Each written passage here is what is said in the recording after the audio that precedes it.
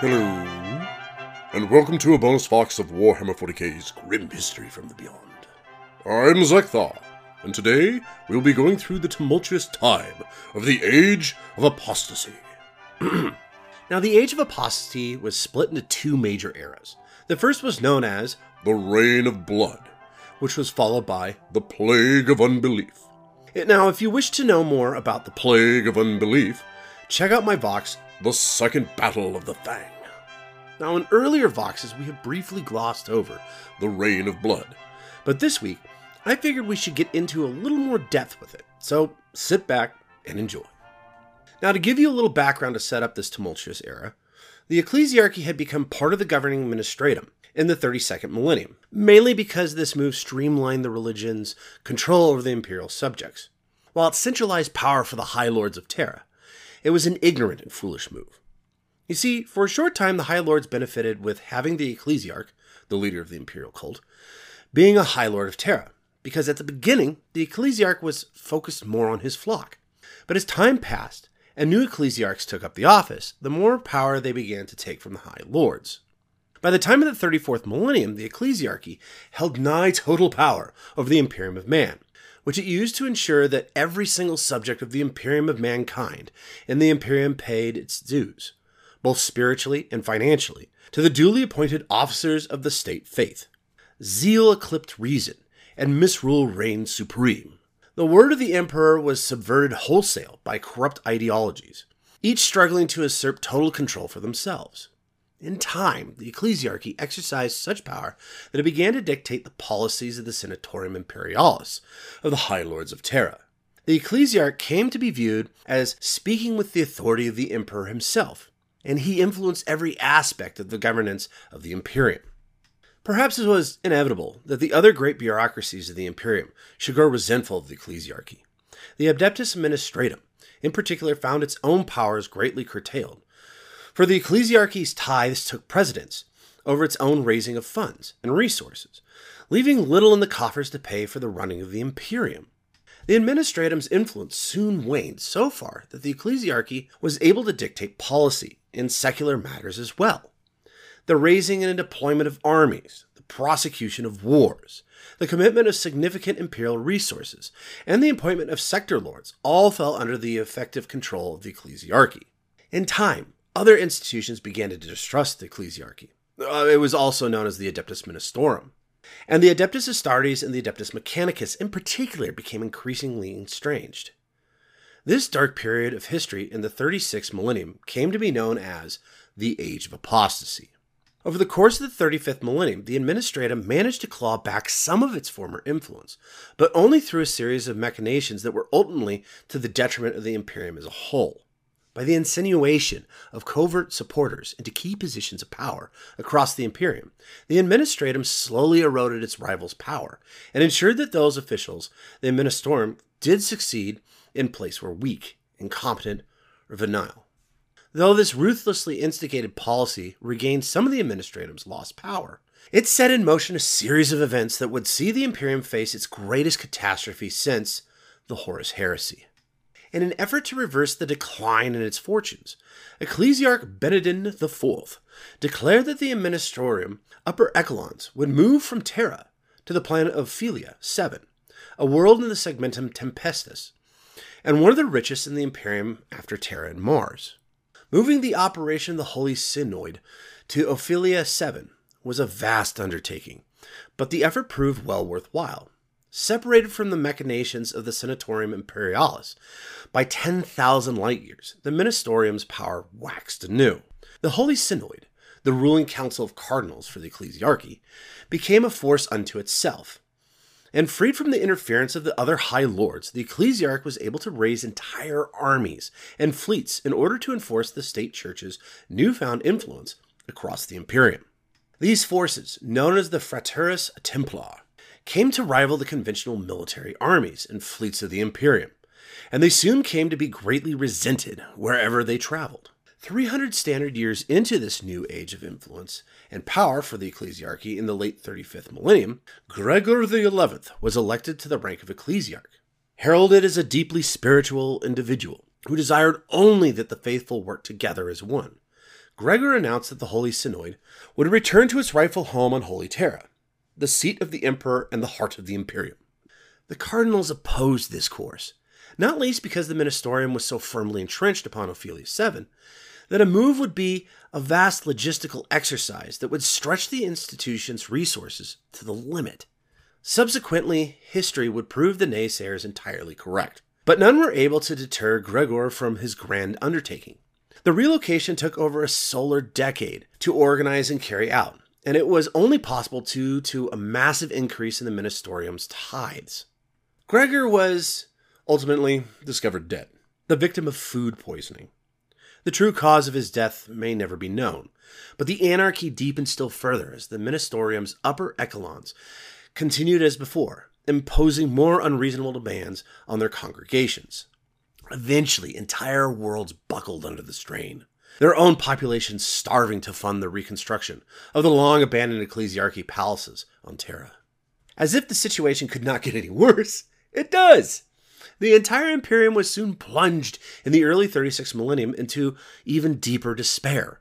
The incident of warp storms, a phenomenon that cuts off vast swaths of the Imperium's space from interstellar travel, increased by an order of magnitude.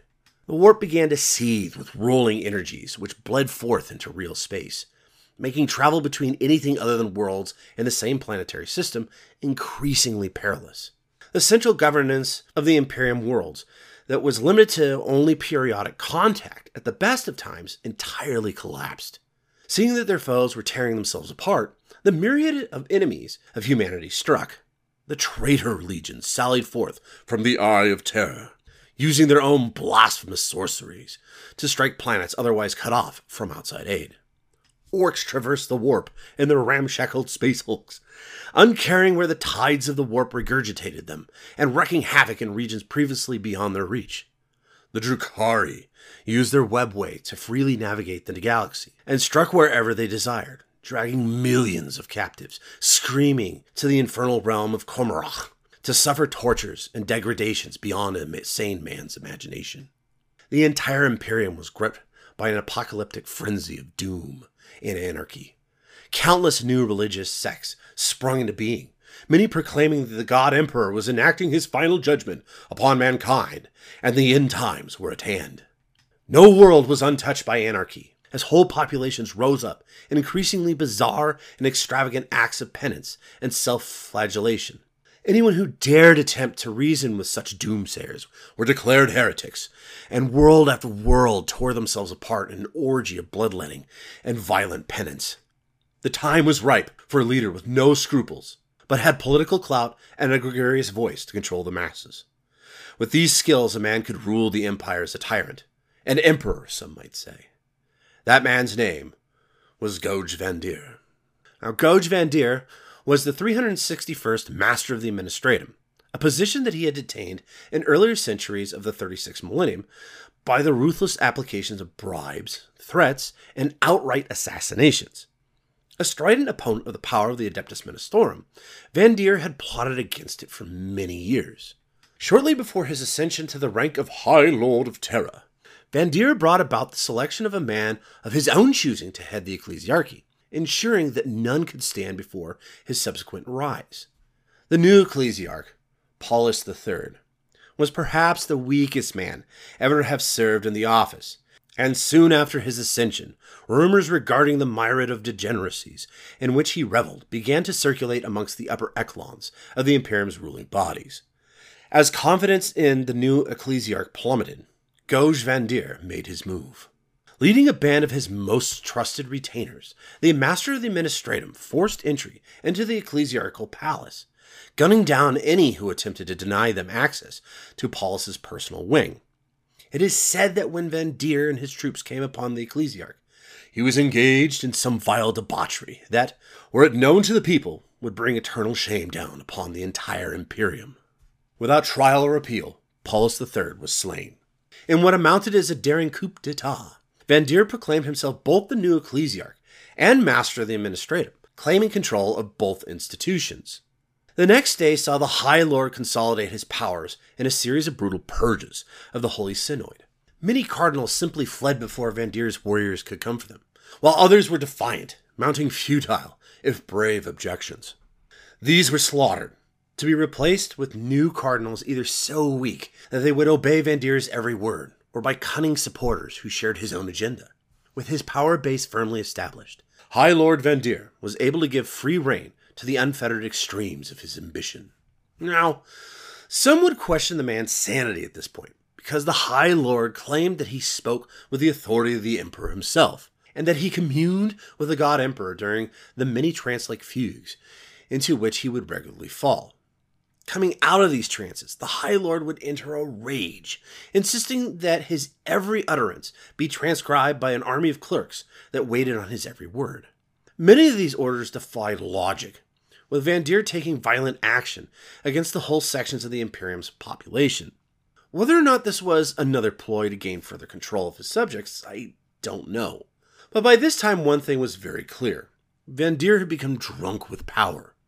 His control was near absolute over the entire Imperium, and few dared to stand in his way. I say few because during this time, Van Deer had considerable trouble bringing the Adeptus Astra Telepathica under his control. Lord Phaedrus, the master of the Adeptus Astra Telepathica, was a potent psyker, and as such was not swayed by Van Deer's charisma or charm.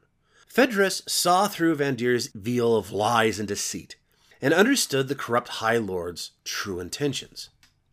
Now, before we get too ahead of ourselves, you are probably wondering, what the devil is the Adeptus Astra Telepathica? Well, to put it simply, the school of space wizards. The Astral Telepathica is in charge of psychers and the recruiting of such people. Well, anyways, Van Deer realized that Phaedrus was using his considerable psychic abilities to stay one step ahead of him, and simply killing Phaedrus would never do, for he would just be replaced by another powerful psyker of equal potency.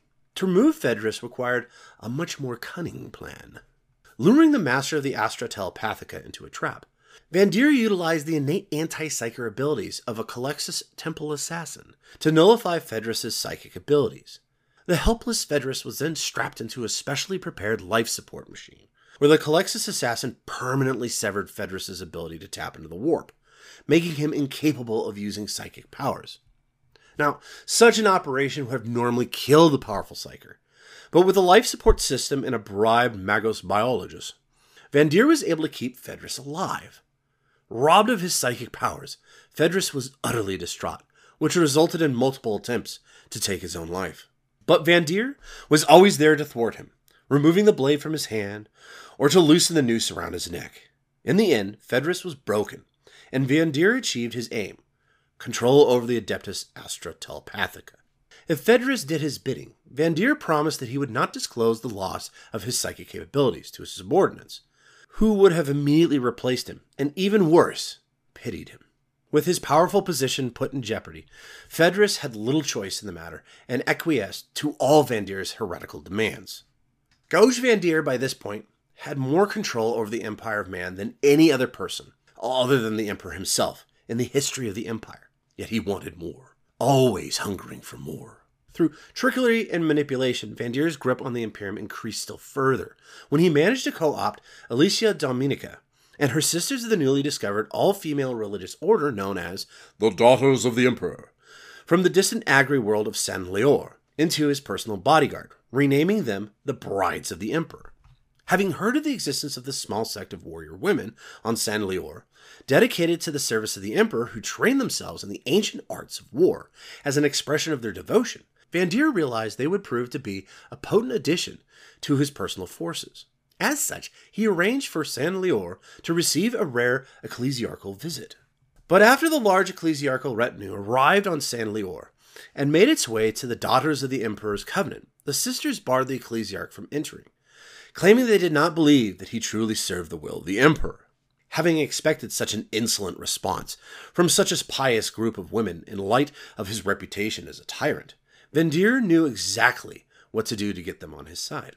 Van Deer convinced the daughters that he was personally blessed by the Emperor when he told Dominica to fire a weapon at him. The shot bounced off the High Lord, who was secretly wearing a conversion field generator, though he pretended that it was the Emperor himself who would not allow him to be harmed, earning the daughters absolute but naive loyalty, as they had never seen such advanced technology before.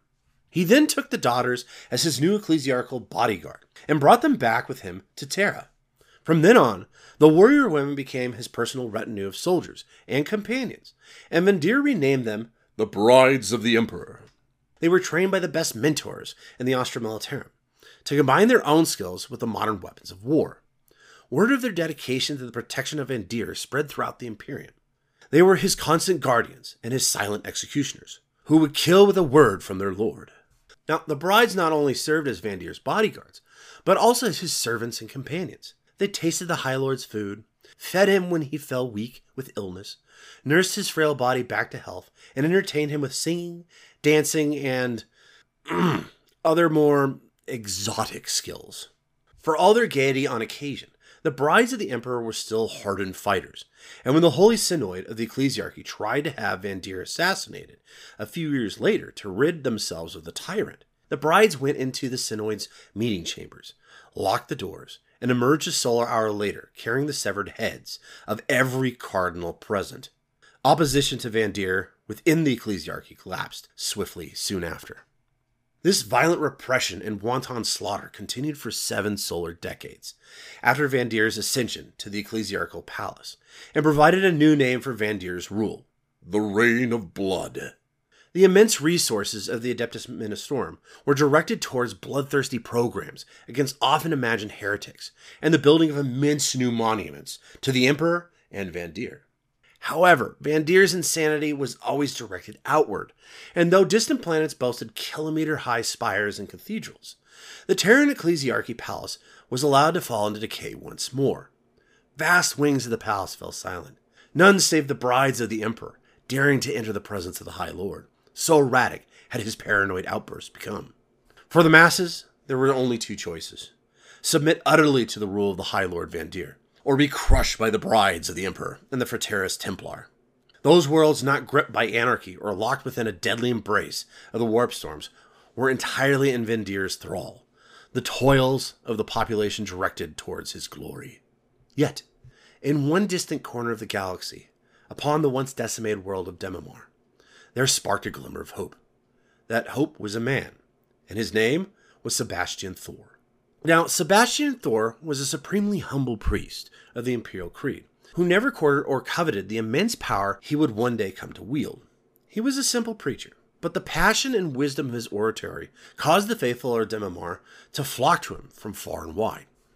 He spoke out against the injustice of the High Lord's rule, and while most who did so would soon be ruthlessly suppressed, his supporters always protected him from the attentions of Vendir's agents.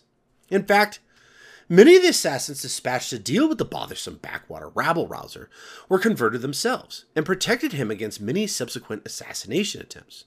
In a rage at Thor's influence slowly growing across his world, Vendir mustered a vast army of the Fraternis Templar at the Clax system, and dispatched them to Demamar to reduce the nest of heretics to ashes, once and for all. Yet, the army never arrived, for the vessels of the fleet that carried it were torn apart as they traversed the warp, by a warp storm so mighty it afflicts the region still, 4,000 Terran years later. Astropaths and other gifted with the Psyker's power claim the screams of those slain in the so-called Storm of the Emperor's Wrath can be heard there even now.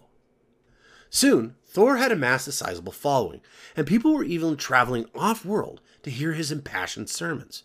It was then that the members of the ancient and proscribed Confederation of Light, a sect of the Imperial Creed that had once opposed the temple of the Savior Emperor, that became the established Adeptus Ministorum, came to Thor.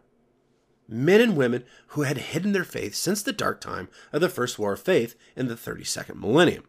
Now, what words passed between Sebastian and Thor and these hooded ambassadors may never be known, but Thor and the Confederation became one, and those who had been so ruthlessly suppressed centuries earlier by the Ministorum were once more a force in the galaxy. Now, you're probably wondering, during this time, what was Mars and the Space Marine chapters doing while all of this was going on? Well, both the Adeptus Astartes and the Adeptus Mechanicus had both become estranged from Terra during Vendir's rule, fortifying their own fiefdoms while undertaking their traditional duties as best they could. Space Marines still stood against marauding aliens, and the Forge Worlds and the Mechanicus still churned out the arms and armaments needed to defend humanity from its many enemies. Yet, both institutions did so according to their own judgment, rarely coordinating their long-term goals with those of Terra. The Mechanicus and the mighty Space Marine chapters continued to play only a small role in the events of the Age of the Apostasy. The dangers of warp travel made any long-distance journeys hazardous at best, and impossible in some areas. Instead, the Adeptus Astartes chapter's planets and Forge Worlds of the Adeptus Mechanicus became fortresses amidst a sea of anarchy. These organizations were on the defensive, protecting the few star systems they could from the ravages of the Age of Apostasy and the carnage of Vandir's Reign of Blood. With news of Sebastian Thor and the spread of his mighty army of the faithful, the Confederation of Light, many Space Marine chapter masters of the Segmentum Solar and the sectors nearest to Terra and the rest of the Imperium began voicing their support for this reform movement. The chapter masters of the Adeptus Astartes and the fabricators of the Adeptus Mechanicus began to voice their concerns. Gustav Hedratex, a fabricator general of Mars and the very highest of the servants of the machine god, issued a demand to the Holy Synoid. The High Lord Vandir had to be immediately indicated and called to account for his deeds. In response, Vandir dissolved the Senatorium Imperialis, the Council of the High Lords of Terra, and ordered what forces he had left to assault those of the Adeptus Astartes and the Adeptus Mechanicus who questioned his authority. Needless to say, most of Vandir's commanders refused such a suicidal course of action, and the insane High Lord condemned these as heretics. Finally, the Fabricator General saw that he and his allies had no choice but to dispose of Vandir themselves. A vast army of Adeptus Mechanicus Tech Guard, spearheaded by 4 chapters of Space Marines, which would be the Imperial Fists, Firehawks, Soul Drinkers, and Black Templars, launched themselves towards Terra to besiege the Ecclesiarchy Palace in 378.M36, and what became known as the Terran Crusade. Now, ultimately, it was not the armies of the Space Marines, nor the tech priests that brought about the doom of the High Lord Gouge Vandir. It was his most trusted companions, the Sisterhood of the Brides of the Emperor. Now, throughout the Reign of Blood, one faction had remained apart from the bloodshed and devastation of the era. Within the secured walls of the Imperial Palace, the Adeptus Custodes, the guardians of the Emperor himself, had continued their internal vigil over the Golden Throne. To escape the anarchy that prevailed in the wider Imperium, and to ensure the protection of the Emperor himself, the Custodians had cut themselves off from the outside completely.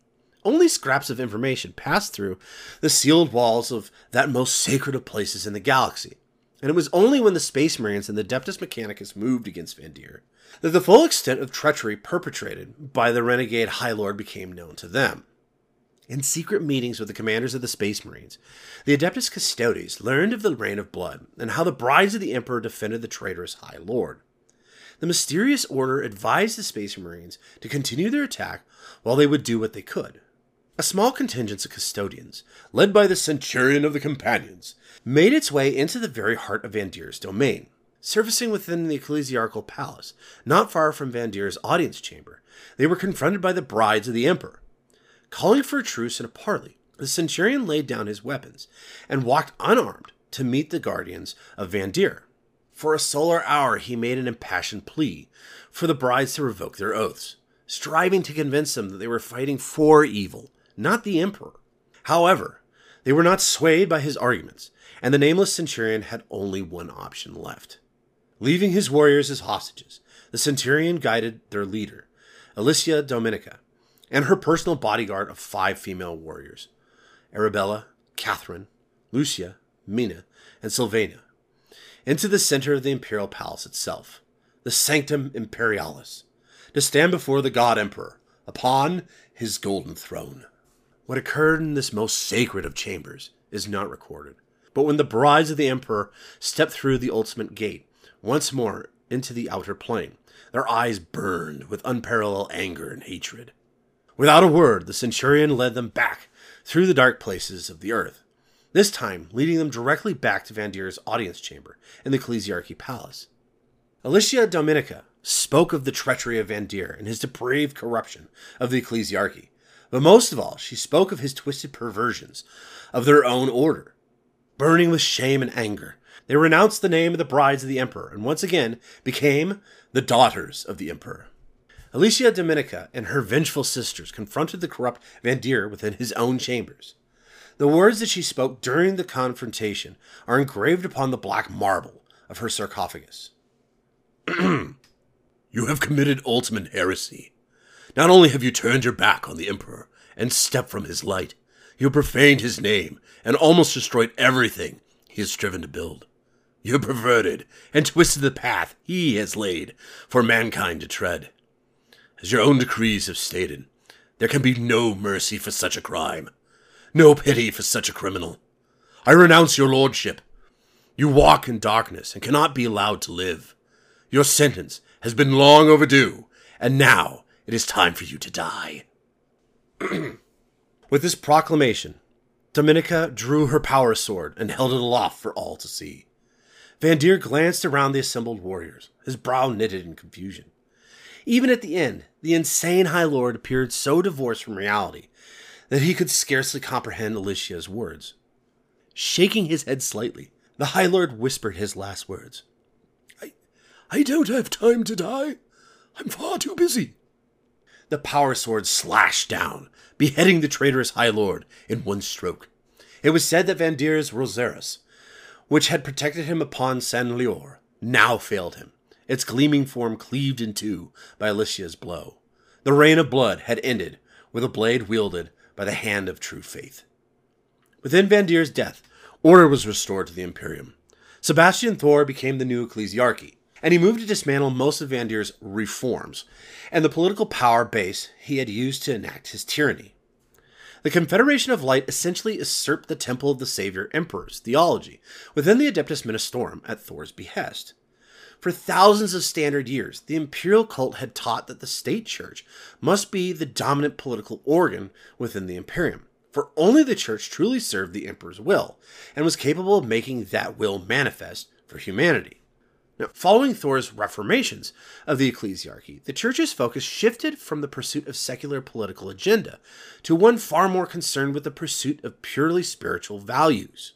While the ministerium remained a powerful player in imperial politics as a result of its sheer wealth and sway over billions of believers, its doctrines now emphasized the quest for individual morality and salvation through belief in the God Emperor rather than the acquisition of institutional power.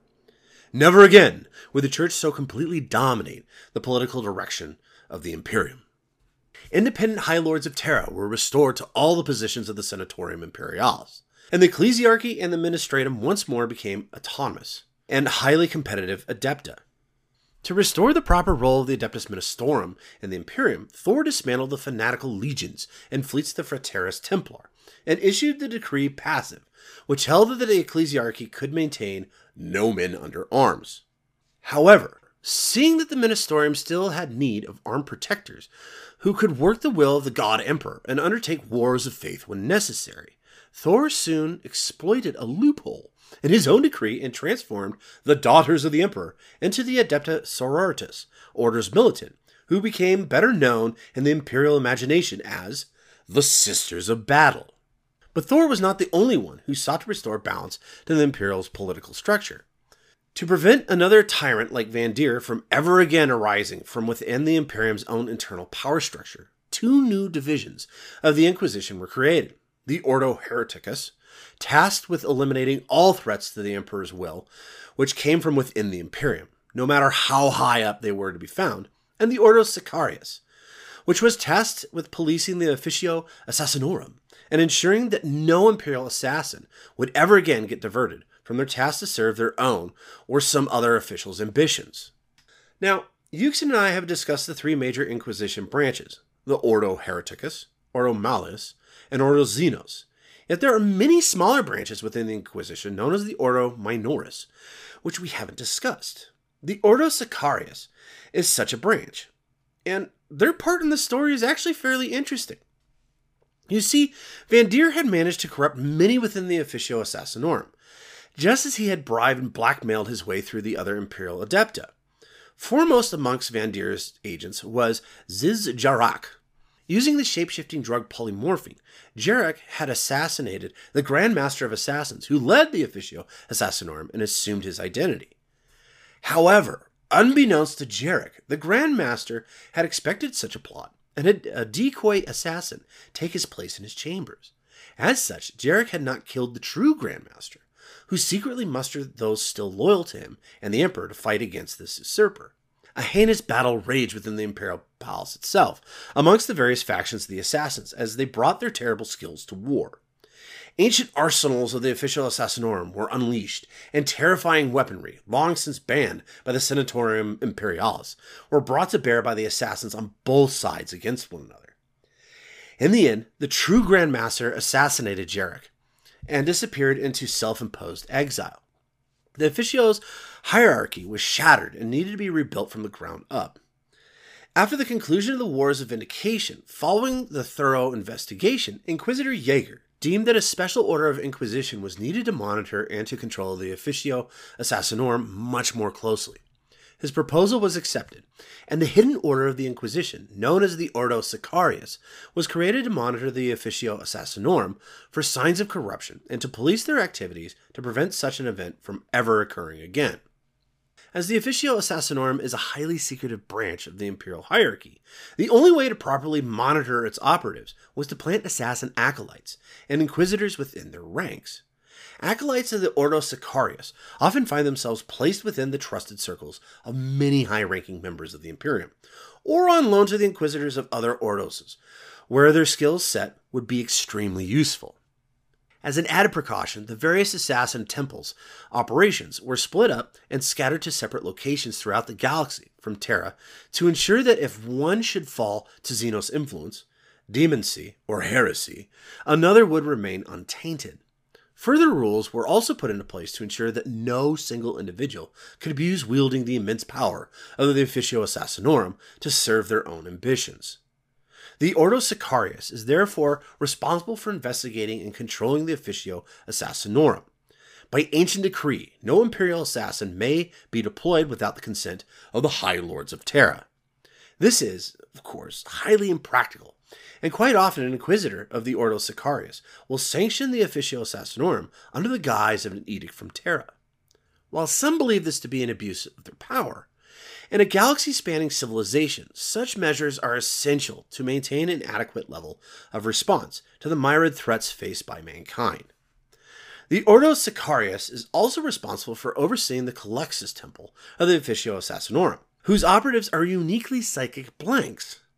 Between the Ordo Sicarius and the operatives of the Calexis Temple, an Inquisitor has a much greater chance of encountering, and perhaps even studying, an untouchable, as the number of individuals born with the anti-psychic paragene is vanishingly small in the total human population.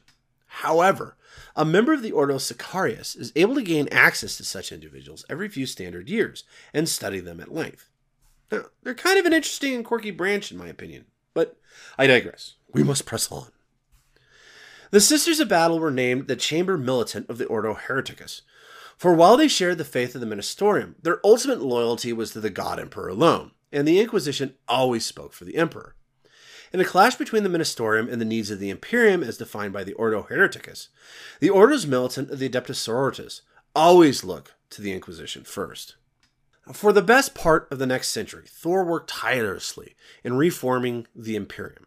Most of this he did on the road, though, going from planet to planet, helping the ecclesiarchy get on the right path wherever he went, and doing what he loved doing best, preaching the God Emperor's will to the people. Now, Thor did eventually return to Terra at the age of 112, where he died 6 months later. Ironically, his preserved head is currently in the possession of Trazine the Infinite. Now, how Trazine got his hands on a priest's head is beyond my knowledge, but more than likely, he stole it.